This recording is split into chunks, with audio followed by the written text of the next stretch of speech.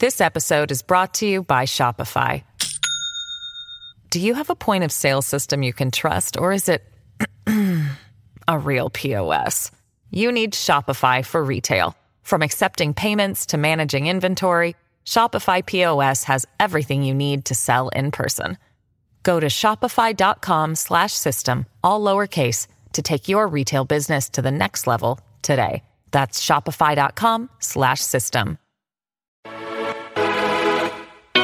News, weather, traffic, money, politics, big interviews, and bold opinions. It's what's happening right now. This is Mornings with Simi. Well, officially, the election was, 5 days ago, but already things are shifting behind the scenes of the major parties, including the Conservative Party. They lost another election. So what is the chatter behind the scenes about leader Erin O'Toole? Joining us now is Global News Ottawa Bureau Chief Mercedes Stephenson. Good morning, Mercedes. Good morning, Simi. Now, this didn't take long. No, and, we kind of knew as soon as we saw it happening on Monday night. And even before that, there was a lot of folks who were not happy with Erin O'Toole shifting to the center. And we thought, if this doesn't work, he could be in for a political fight. And that's exactly where we find ourselves. So it is not a complete surprise, but the party is kind of going through this reckoning of, did they lose because people weren't willing to hand the keys from Justin Trudeau to Erin O'Toole? Did they lose because they tried to become, as one caucus source put it to me last night, liberal light, and people will choose a real liberal over liberal light? Those are a lot of the social conservative and sheer right caucuses who supported Andrew Scheer aren't happy here. And on the other hand, then I hear from other conservatives who say, okay, but if we don't move to the center, we saw what happened in 2019. And if we ever want to take the GTA and the Lower Mainland, it may not have worked this time around, but Erin O'Toole was a new leader. We were projected to do very badly coming out of a pandemic. Moving back to the right when that's not where Canadians are voting is not the solution. If you look at the vote, most of the vote went to progressive parties. So there's really this sort of existential fight, not just about Erin O'Toole's leadership, but about what the party should be. Right. That kind of sums up also what Erin O'Toole's speech was saying on election night, doesn't it? Where it seemed very, very much like it was directed towards Conservative Party supporters as opposed to the general public. That's exactly who it was directed towards. And he was making it clear that he was not going to back down after losing an election, that he plans to stay on and fight, that he would like another chance to prove himself when we're not in a pandemic situation and Canadians don't know him, and that he doesn't think that the decisions they made policy-wise were the wrong ones, that he doesn't think that's why the party lost. And we haven't heard much more from Mr. O'Toole to get a sense of why, but he did say that in a press conference, which, as I say, we haven't heard much from. We haven't heard from the Prime Minister either. Erin O'Toole at least did give a press conference. He said nobody's more disappointed than me, that they were deeply disappointed by this. But it really becomes the question of where does this go next? Was this simply mistakes made on the campaign? Did they never have a chance in the first place? And I would say, as someone who covers politics, early on in the election, we did not expect them to do well at all. They didn't necessarily do well, but it wasn't the disaster that a lot of people had predicted. So he outperformed expectations, but he did not meet the expectations of those in the party and in his caucus who wanted to win, especially those who really disagreed with the policy positions. And so they saw this as a referendum on that. And that includes things like guns, spending. I mean, this was the biggest spending Conservative platform in history. It was massive. It did in parts look like a liberal platform, which some of those who wrote it thought was a strength. Others in the party are now saying it's not a strength. We need to be conservatives. They didn't like his position on being pro-choice personally, or his position on conscience rights when it comes to for medical professionals providing abortion. They felt that he flip-flopped on guns. They felt that he flip-flopped on the carbon tax. And in fairness, he absolutely did flip-flop on both of those issues. And they flip-flopped because they thought that it would gain them votes. And it's not clear whether or not that actually happened. So now all of these things are really at the heart of the questions the Conservatives Party is asking about the O'Toole team's approach to the election and the platform. Oh boy, it's going to be interesting times ahead. You'll talk more about this on the West Block this weekend? We will be. We have Michelle Rempel-Garner on the show. She's come out publicly in support of Erin O'Toole, although I know that she was a heavy-duty no carbon tax campaigner, so that one had to be a little tough for her to swallow.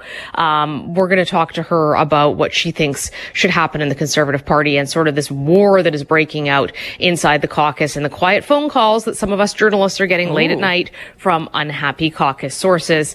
Oh, yeah, I got one last night calling Erin O'Toole a liar, saying that he was disingenuous. The gloves are absolutely off inside Conservative caucus. That is fascinating. Mercedes, thank you so much. Thanks for having me. This is Mornings with Simi. Let's talk about our COVID-19 situation. Yesterday, an uncomfortably high number of cases across the province, right? More than 800. Some concerns about Fraser Health because there was more than 300 cases in Fraser Health alone. But then over in Victoria, some alarming news as well. There's some leaked public health documents that indicate 225 people living in shelters or on the streets, so unhoused, contracted COVID-19 in just the first 3 weeks of September. How is that happening? What kind of measures are in place to help out with that? Well, joining us now to talk more about this is Guy Felicella, who's a harm reduction advocate, overcame drug addiction himself. Guy, thanks for being back with us. Thanks for having me, Sammy. Were you surprised when you heard that number? Yeah, a little bit, I guess. You expect that, public health will announce and the information so that, you can go out there and try to alleviate those numbers that people are falling into. So I was a little surprised. Have we been doing enough, do you think, to combat COVID-19 in our unhoused population? Well, apparently not.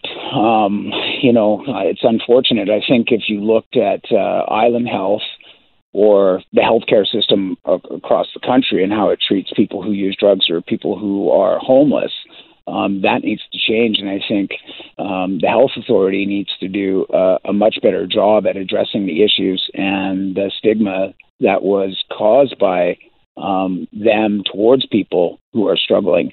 If you look at what we did in the downtown east side of Vancouver, we were there from January till basically June, setting up on corners and trying to get the vaccine out to the population. But also with that, the skepticism from substance users or people who are homeless, they're afraid of the health authorities. So you need somebody with lived experience or somebody that knows the community really well to be working to try to get the vaccine rollout to people who need it the most. And it was successful in Vancouver.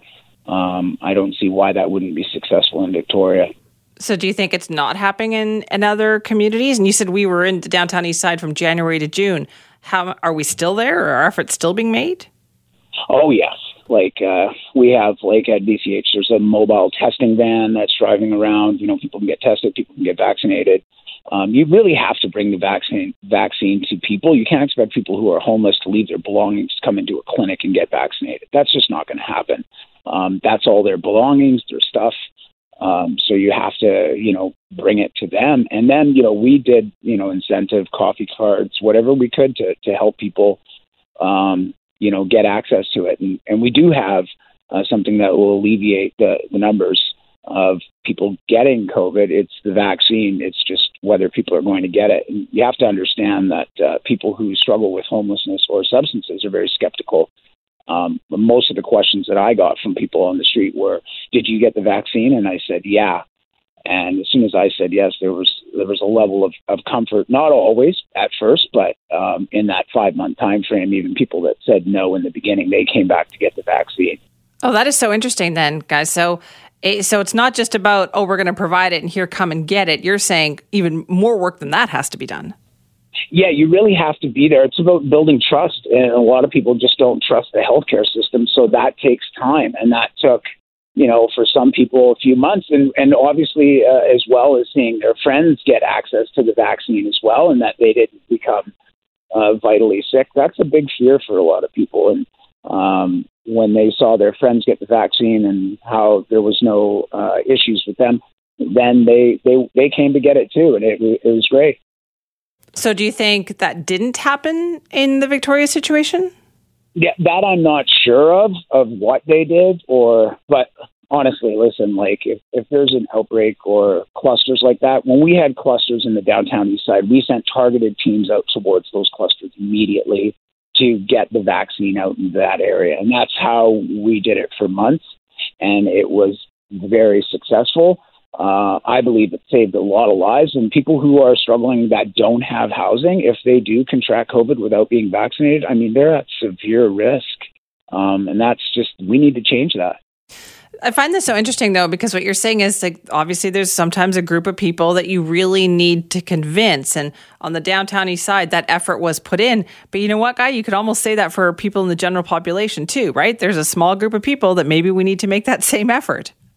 Yeah, for sure. And I mean, I think, over time you're going to see, look, we have an answer. It's the vaccine. It's just whether people are going to take it or not. And so you have to put the work in to try to show people that you're there, that you care, and that you're trying to help. And anybody that did get it, no, I mean, they were very, it came with a lot of relief for a lot of people as well. So obviously you hear the numbers are rising. The Delta variant is very contagious. So we have to do a lot more work. This is not going away.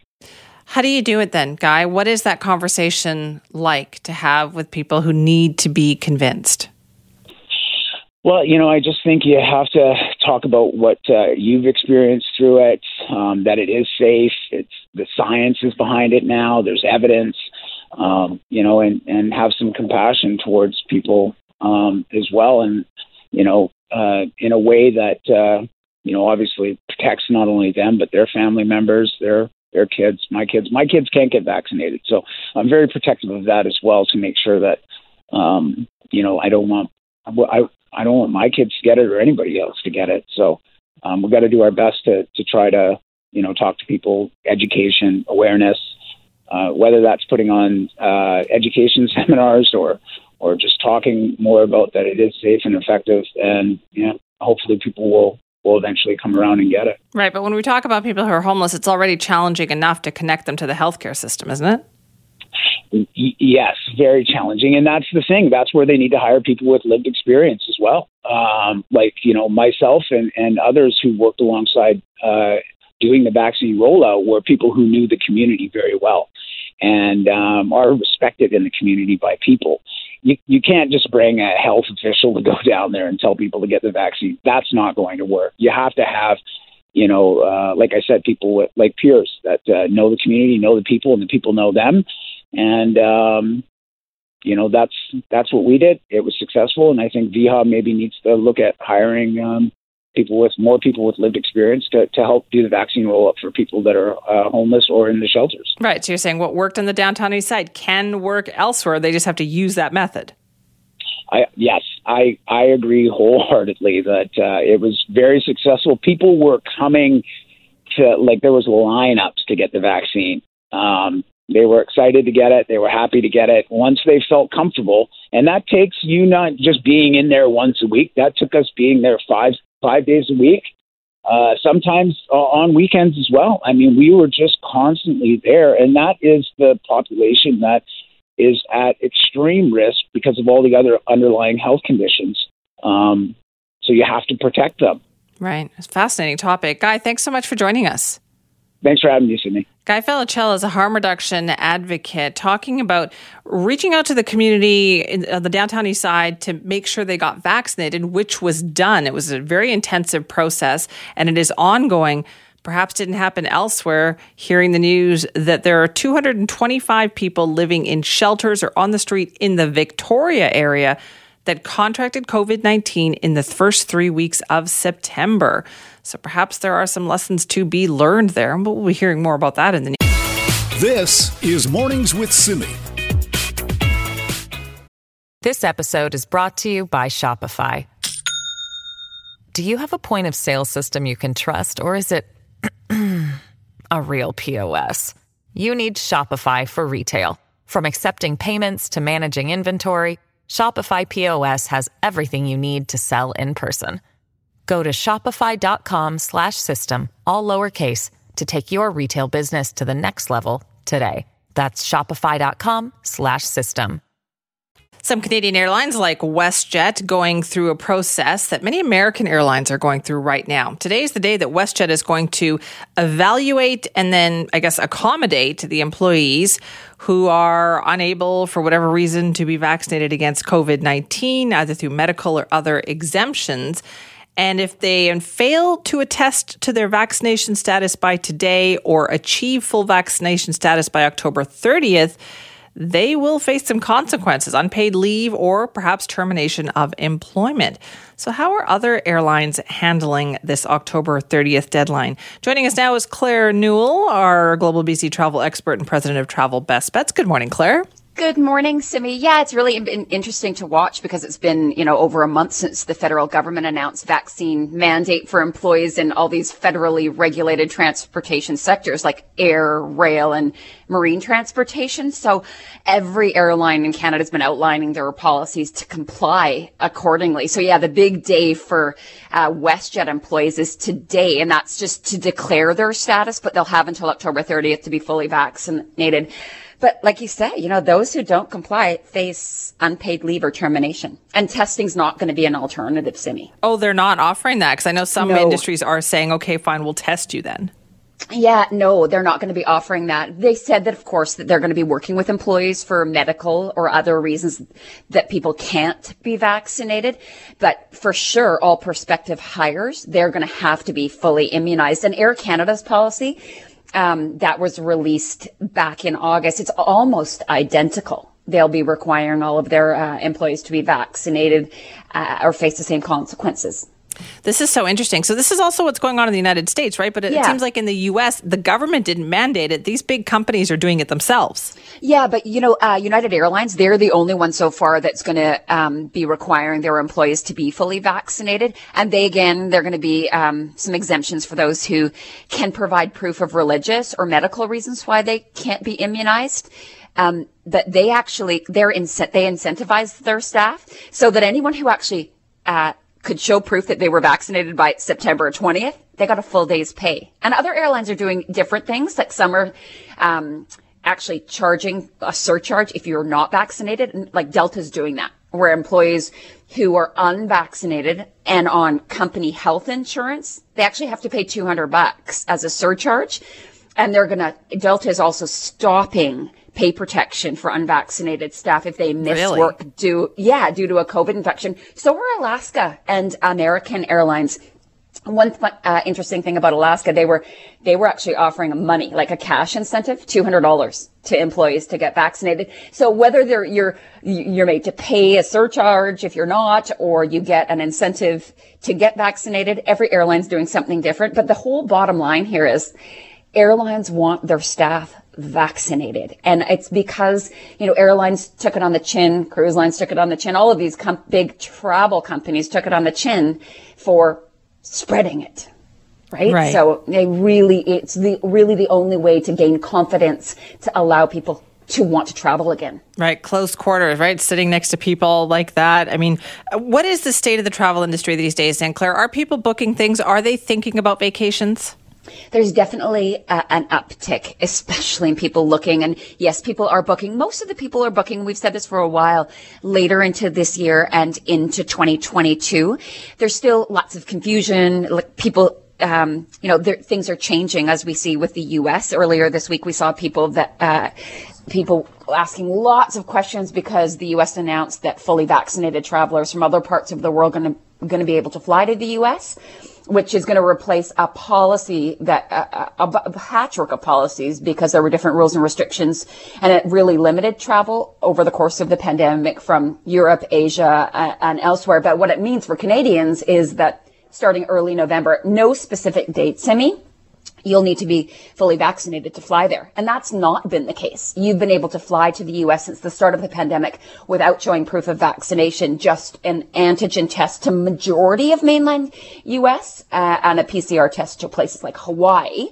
But this is going to be changing shortly. And we just don't know. There's no definitive word on whether mixed doses are going to be accepted. So there's lots of people like me, AstraZeneca, Moderna, who are kind of waiting for those details. Right. So it was interesting. I think they're going to follow suit what the UK did, because the UK recently announced it's going to be accepting vaccination combos. Right. And also the fact is, I know there was concern about AstraZeneca not being approved in the US and would they accept it. But if they're going to take travelers from Europe and the UK, which they are doing, they're going to have to take it. Yeah, they're going to have to. And I know that there's confusion about AstraZeneca, but if you have a full course of one of the WHO approved vaccine, it includes AstraZeneca. It doesn't talk about the mixed yet. Hopefully it will. But if you have both doses of AstraZeneca, that's WHO approved, like World Health Organization approved.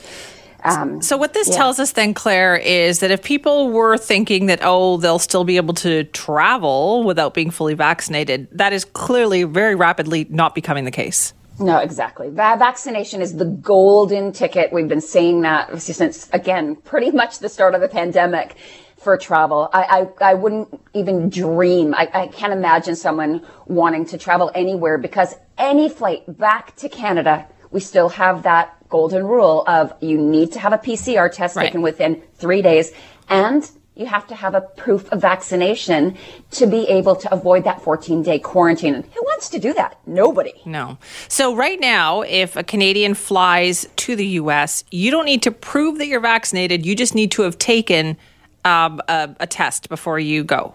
Right, and it depends on which state you're going to, but for vast majority of mainland U.S., it is simply an antigen test, the rapid one that you can get done even at the airport before you leave. Right, but that's not the one that you need to come home. No, it's the PCR. It's the PCR test. I actually did it for the first time myself. Remember, I was going down to visit my daughter, and I was so worried, the whole kind of thing, it's just the unknown. I'm a Virgo. I like things super organized. That's hilarious that you just said that, actually. But yes. It wasn't as hard as I thought. I did plan. You just have to have the test planning. It's expensive, though. It was like $100 to get the antigen test, and on the way back, it was $129 to get the PCR US dollars for that one. Right. And you just have to, make sure you know where you're getting it done and stuff. It's just more hassle. Yeah, more hassle. So is there any indication that Canada might change their rules on that, though, because they're very specific about what kind of test, which is more expensive and is more of a hassle. Yeah. And we're all fully vaccinated if we're coming back already. Why that additional expense? I'm not really sure. There's so many countries where you actually have to show that you're vaccinated as well as a PCR test. I would hope that in time, with uptick of vaccines rolling out, that the antigen, like the rapid test, will become the norm. It's so much more affordable. What I have seen, though, Simi, is the cost of whether it be an antigen test or a PCR test go down. Cabo was one we talked about really early. Remember, it was $450 US dollars. Yes. So now 115 Canadian dollars. Still. So it's really lowered. Yeah, still, but if you're a family of four, or like a family going down there, that is a huge added expense. Yeah, and it's why so many people are saying, well, if travel is for kind of the rich now. Like, it's so expensive with all of these testings in both directions in many cases. And yeah, I have to agree. It's really like the higher end people and some people who have to go for work and their company's paying for it. But the average family, like, it's crazy. We have trips to Vegas for $229 plus tax, and the testing in some cases is more than that. That is crazy. So I feel like a lot could change in the next month, though, right? With the way things are developing. I hope so. Prices of those testing coming down. We're seeing mixed doses now available on like mixed mRNA for cruising out of U.S. ports. That just changed this week as well. Things are changing constantly, and it's getting slightly easier, if that makes sense. It does. Thank you so much for that, Claire. Thanks so much, Simi. Bye. Claire Newell, our travel expert, of course, president of Travel Best Bets, talking about how with airlines in particular in Canada, today is the day for WestJet employees anyway. They have to attest to their vaccination status or let them know what the plan is. They have to be fully vaccinated by October the 30th, or they face unpaid leave or termination of employment. This is Mornings with Simi. All right, listen up out there, parents. Facebook, which owns Instagram, is now back in the news because of this recent damning investigative look at how they operate things and how harmful their platform is to teen girls. Our Raji Sohal is back with us this morning for a local lens on that story. Good morning, Raji. Good morning, Simi. Yeah, just recently, this piece of investigative journalism at the Wall Street Journal revealed that Instagram has been conducting their own research on users, looking deep into the demographics, and they found unequivocally that it's an unrealistic portrait of people's lives. Yes, we all knew this, but that they are extremely aware that their products have harmful effects on users, and get this, that they had no plans to do anything to fix it. They even have been trying to get an Instagram going for people under 13, because why not hook the next generation while they're young? Unbelievable. I found this, Unbelievable. Yeah. I found this series so depressing to read because, I mean, the findings weren't totally surprising to me. I'm talking today about the effects on teen girls because that's what came out of the investigative journalism. But hey, I'm on Instagram and I am not immune to how these things work. I mean, just even the sheer amount of addictiveness that the addictive quality that these platforms have, you find yourself like starting to scroll, and 26 minutes later, in some cases for some people, it's 2 hours, 3 hours, 4 hours later, they're still in there. And I used to use Instagram just for like recipes. I thought it was great for that. Also for hunting down local stories. And then soon I found myself looking at people's vacation pictures. And I'm like, what am I doing with my life here?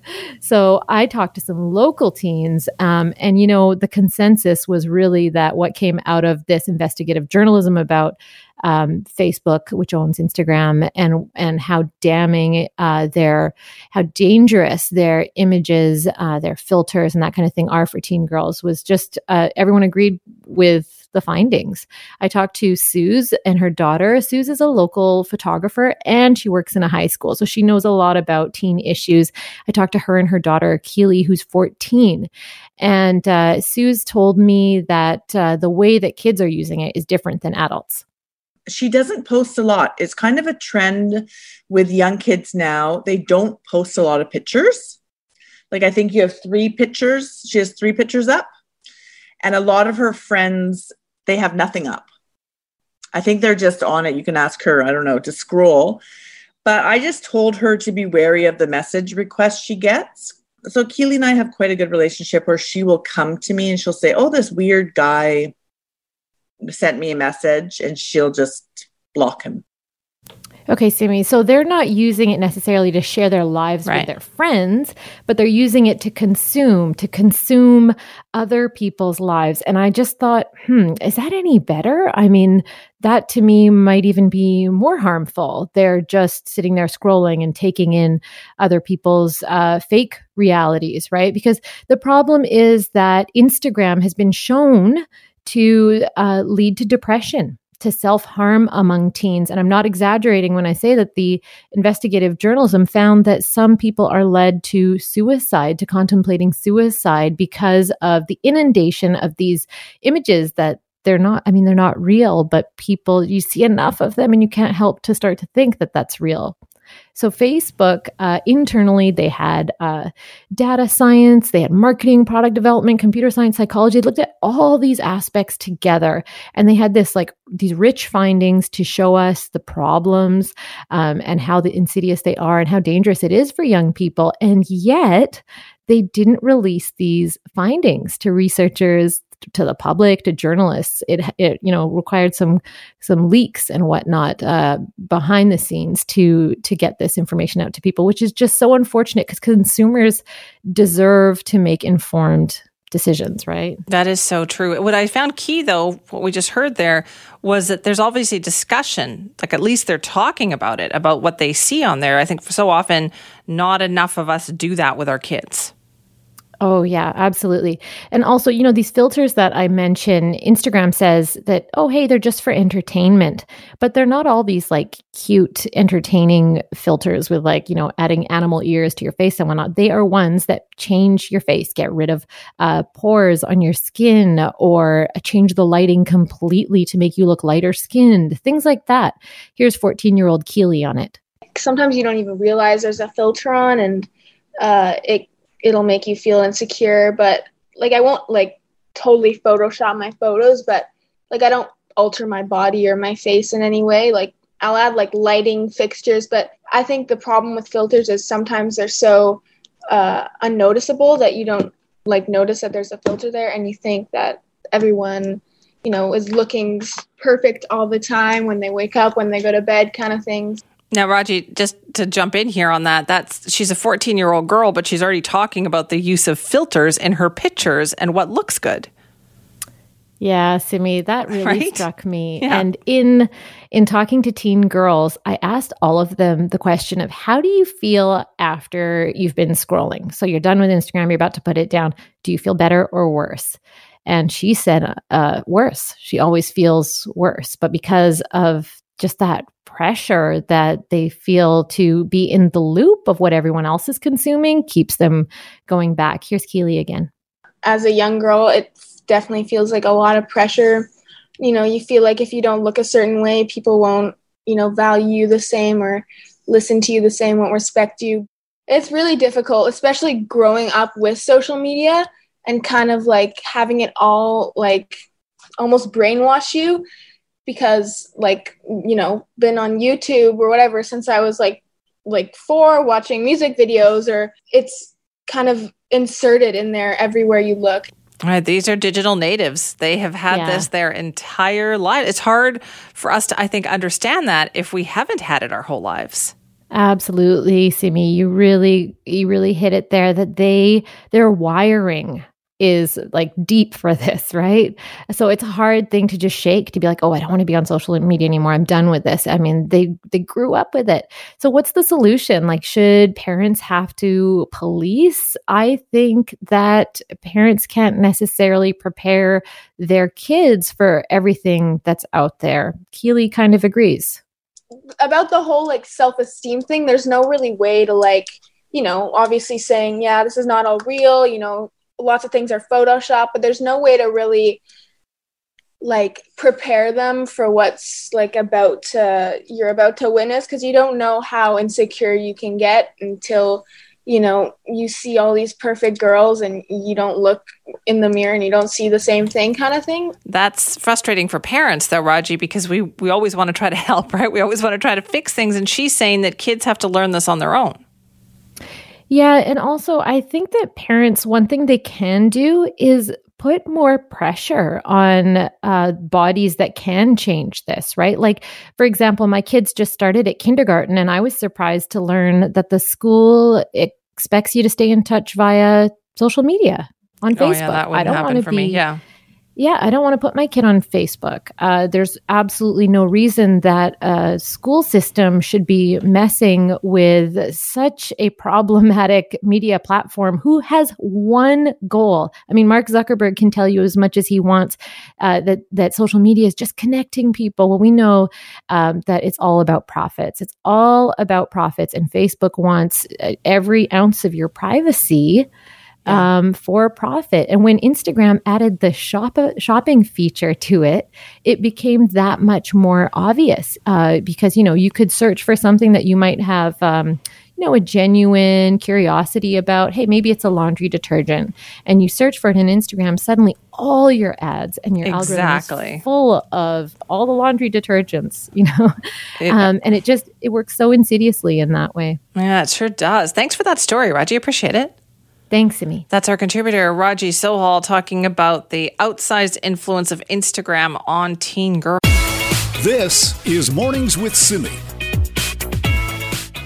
Some big developments expected in the Meng Wanzhou case today. 1 o'clock is the expected time that she will appear via video link in court. Now, she is expected to make 2 court appearances today, one in the United States and one in Canada. That is what Global News has learned at this point. Both of these court appearances are expected to relate to these reports of a possible deal between the United States and Meng Wanzhou. That is what Reuters initially reported this morning. Lots of news outlets, including Global News, working to get more information on that and confirm that, yes, she is expected to make these court appearances today. That would pave the way, potentially, for Meng Wanzhou to be released and she could head back to China. There's so many implications of this for us here.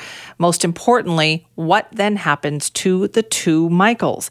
Now, let's talk more about this case. Joining us this morning is Terry Glavin, columnist with the National Post and Maclean's. Terry, thanks for being with us. Hi, Simi. What did you think when you heard this morning? Does this surprise you at all that sounds like it's been in the works? Well, I hate to sound like a know-it-all. I mean, who knows, right? The first thought that occurred to me was, well, that wasn't so difficult, was it? I mean, this has been on the table from the very beginning. And the curious thing is that this is how the Americans do business. It's kind of like a deferred prosecution agreement, ironically, which was, of course, the scandal that erupted when the Trudeau government was trying to put pressure on Jody Wilson-Raybould to cut a deal with SNC-Lavalin. But the Americans have been pursuing wire fraud, conspiracy, bank fraud, sanctions evasions, investigations like this for a long, long time. Money laundering against some of the biggest banks in Europe, major banks and telecommunications corporations in the United States for quite some time, and it's quite lucrative. Actually, I don't think any money's changing hands here. But one of the things that I think we should be careful not to, it's a blind alley that we should be careful not to go down. I think people will be saying, okay, can we have the Michaels back now? And why haven't the Americans put the Michaels as part of the deal? I don't know how. I've never understood how the Americans could quite do that. Like the United States, like Canada, like Britain, there is a separation here of powers in a democratic government. There's the judicial and legislative and executive branch. There's a lot of constitutional law in the United States that would actually prohibit the president from simply phoning up, the head of the Justice Department in New York and saying, "Okay, could you do something for us here about the right. investigation on Meng Wanzhou?" So I think, her removal from Canada for at least a time. And by the way, she'll probably be back. I mean, Meng Wanzhou's been she was a permanent Canadian resident, I think, 20 years ago. She's been kind of a, major socialite in the small and cosseted community of Communist Party bazillionaires in Shaughnessy for a long, long time. And she's had a really nice life here, I mean, nothing's particularly changed. And, she's kind of the Britney Spears of that community. She's a celebrity. So, I think, well, that wasn't hard, was it? Well, what will you be watching for then this afternoon? If she's expected to make 2 court appearances virtually, one in Canada, one in the United States, but what are you listening for? Well, the thing that I've always thought is that, everybody's shouting at the Trudeau government and screaming at them and saying, you've got to do something about this, tear up the extradition treaty. We've got to let Meng Wanzhou go. She's been able to leave from the very beginning. Nobody's keeping her here. She could just, tell her security detail to fire up the Mercedes or whatever she's being driven around in, drive to the Peace Arch and say goodbye to us. Like, go, please. So I think what'll probably happen is that the the Justice Department of the Eastern District of New York will appear on a Zoom call in front of a judge and say we're withdrawing the extradition request based on an agreement that we have negotiated with Meng Wanzhou's lawyers, and so therefore the proceedings against her in the Supreme Court before Justice Heather Holmes is unnecessary. And so all the paperwork gets done, and then there's a brief hearing in front of Justice Heather Holmes, and she says that, well, all of the probation orders and all of the rules and the strictures around the mansion in Shaughnessy are lifted, and then that's it. That's it. Right. So, but as you point out, that's probably what's going to happen. Yeah, as you point out, though, obviously the Americans couldn't put the two Michaels on the table, but does that pave the way for Canada to say, all right, time now for us to talk about this?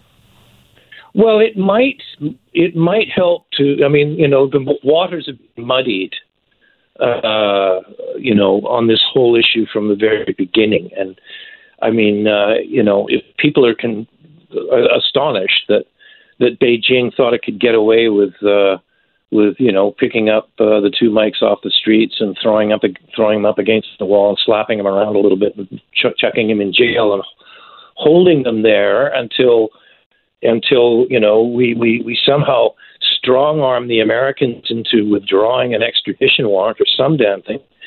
It's because there's a lot of people in the, how shall we say, how can I put this delicately, the pro-Beijing business lobby in Canada, who have been giving the Chinese government every reason to believe that this is possible and this could be done from the very word go. You had Jean Chrétien, phoning up, made, I think, 5 phone calls to the Prime Minister's office within the first 3 days, saying, please, this could interfere with business. I can intervene. Send me to China. They like me. Oh my goodness. It's been absolutely comical. So, yeah, I really hope that somehow the penny's going to drop in Beijing, and they're going to realize that Canada's a democracy. 87% of the Canadian people already think we're total creeps. We're not making it any easier for our friends in Canada by doing this. How about we just get rid of these guys, let these guys go, let them come back to Canada? I think that it's one lives in hope. Yeah, Terry, do you think that on China's part, did they miscalculate this? Did they think that their friends in Canada could pressure the government to make this happen? I think they were given every reason to believe that was so. And as a matter of fact, it was pretty touch and go there for a while. You had, not to be mean to my colleagues in the media or to bring too much opprobrium down upon us, but I think the media did tend to give the Canadian public the impression that this could be done. There was certainly a thinking around the Prime Minister's office that this was the kind of thing that you could do. That was why Jody Wilson-Raybould was pressured. That's why she essentially left the government in disgust.